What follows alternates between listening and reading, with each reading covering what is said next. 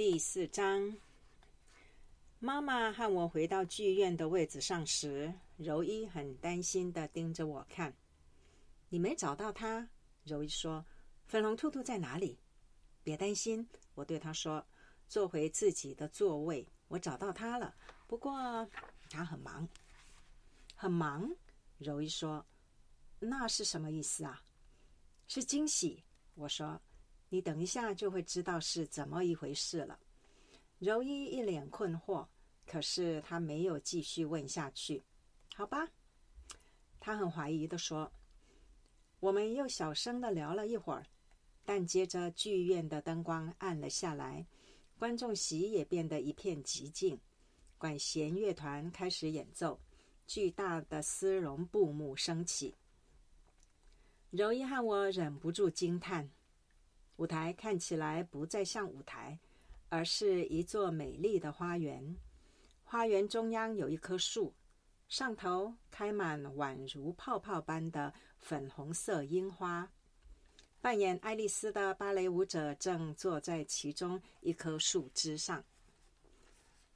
她穿着白色舞衣，淡金色的发上束着黑色的发带。樱花的花瓣从树上如雨点般洒落，一切都闪闪发光。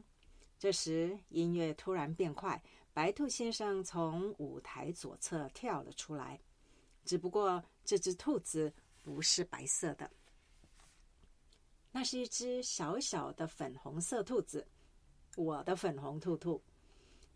它在舞台上看起来好小，我突然替它感到十分紧张，不过同时也非常骄傲。粉红兔兔穿着她的条纹西装背心，垫着脚走过舞台。她一边看着手中的怀表，一边往前跳。迟到了，迟到了，迟到了！音乐仿佛这么说着。粉红兔兔蹦蹦跳跳地经过樱花树时，扮演爱丽丝的舞者从树梢上跳下来，跟在她身后。他们一起绕着花园布景跳舞，在漫天樱花花瓣间旋转跳跃。莎莎，柔一轻声地说，那是粉红兔兔。我悄悄回答他，是他没错。哇！柔一惊呼，他太厉害了。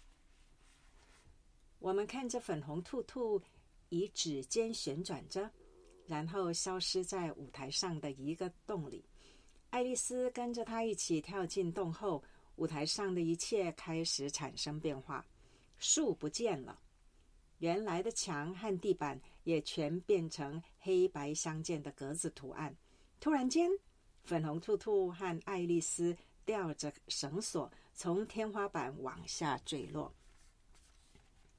粉红兔兔看起来一点也不害怕，因为他已经很习惯和我一起在空中飞翔。他到达地面后，用优雅的舞步离开舞台，仍继续瞄着他的怀表。节目继续演出，我们看着舞台上的布幕一次又一次的改变。有一座魔法森林，里头有只巨大的毛毛虫。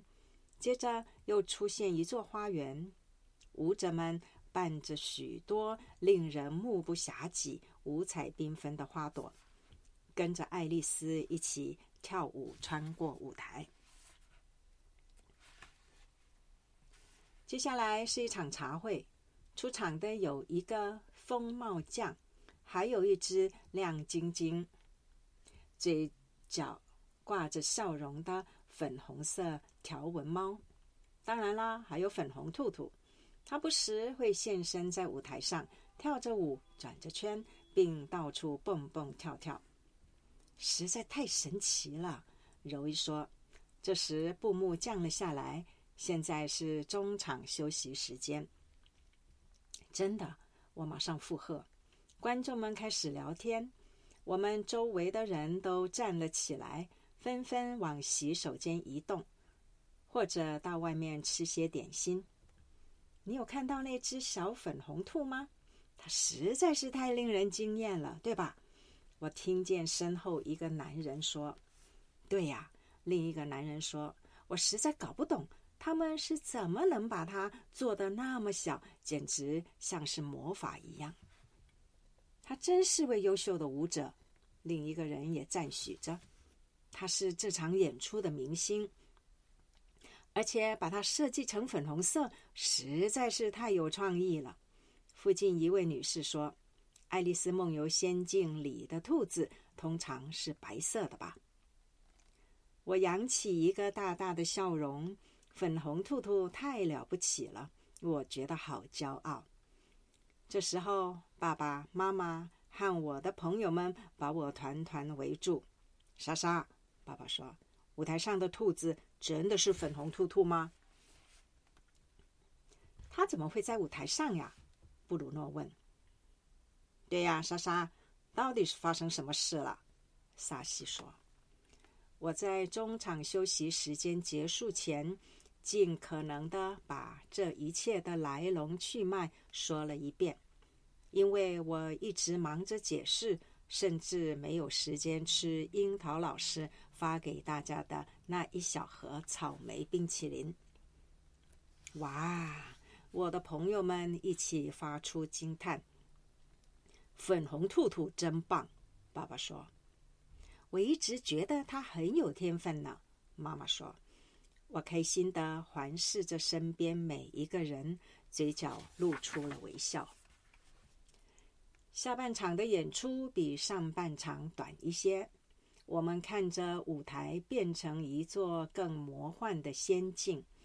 爱丽丝、粉红兔兔还有其他的舞者在台上不断舞动，旋转着，他们身上艳丽缤纷的舞衣也在灯光下闪闪发光。表演结束时，所有舞者们都登上舞台，他们全体一起鞠躬，观众们则鼓掌欢呼着。扮演爱丽丝的舞者行了一个屈膝礼，大家的掌声也更加热烈。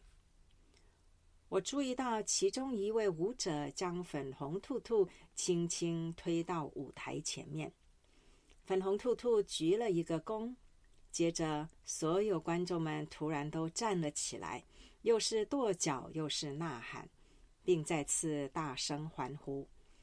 这时妈妈挥舞仙女棒，一束玫瑰花在空中蹦的一声爆开，花朵散落在粉红兔兔周围。太棒了，它太神奇了，观众大喊。厚厚的丝绒布幕降下来后，剧院里的灯光再度亮起，每个人都从座椅上站起来，准备回家。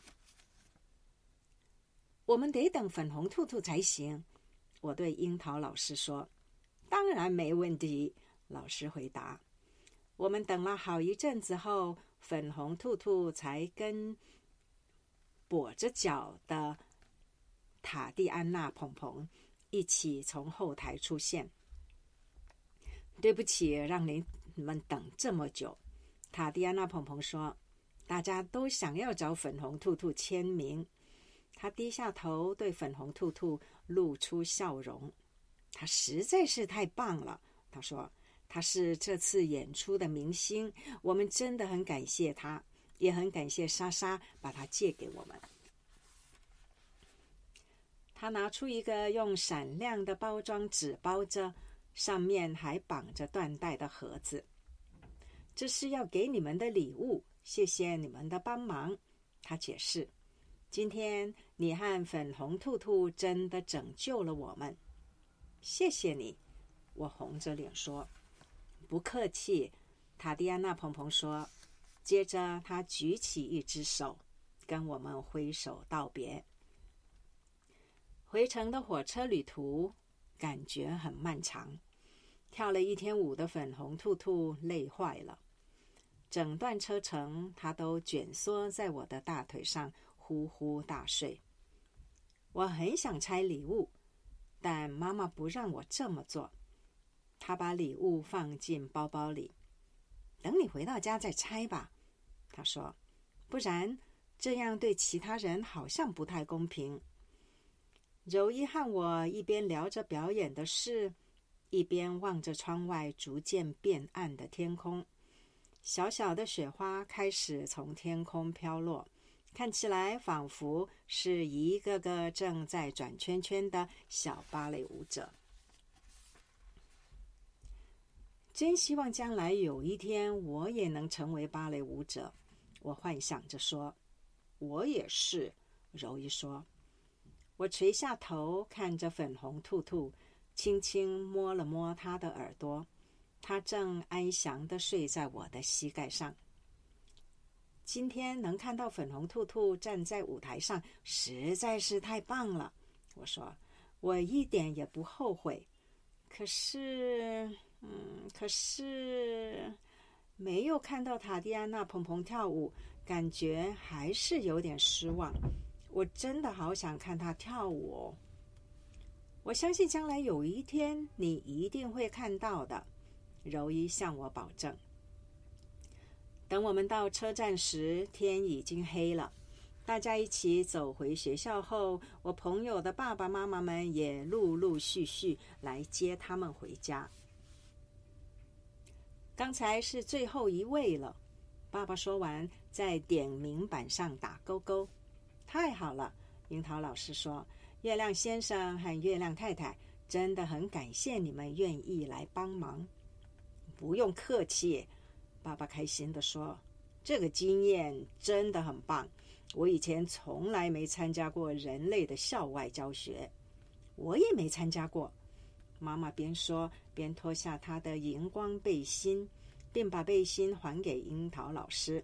能欣赏舞蹈表演真是太开心了，他们看起来简直跟仙子一样。爸爸好像不太想脱掉他的荧光背心。我不晓得还要把背心还回去耶，他失望地说。我很抱歉，樱桃老师说，但这是学校的财产。我还以为你不喜欢这件背心呢，妈妈惊讶地说。我越穿越喜欢了嘛，爸爸承认，穿背心很酷诶，你不觉得吗？我生日时也想要一件背心当生日礼物。爸爸妈妈和我在雪中飞回家，途中也去接回甜甜花宝宝。我现在可以拆礼物了吗？当我们一进入家门，我立刻迫不及待地问。当然可以啊，妈妈说着把礼物递给我。我让粉红兔兔撕掉包装纸，然后我们往盒子里面望去。哇！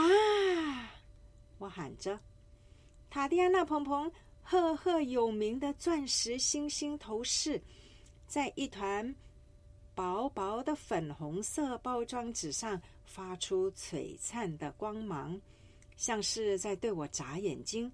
我小心翼翼地把它拿出来戴在头上。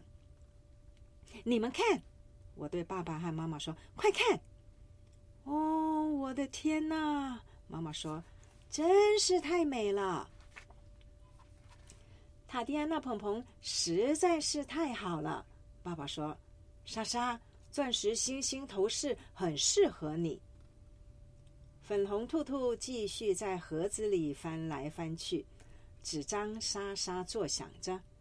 当他从盒子里跳出来时，他开心地抽动着耳朵，手里拿着一组门票。是塔蒂安娜蓬蓬下一次芭蕾舞演出的家庭套票，妈妈说，你还是可以看到她的表演。真的吗？我说，脸上绽放一个超级大的微笑。真的，爸爸说。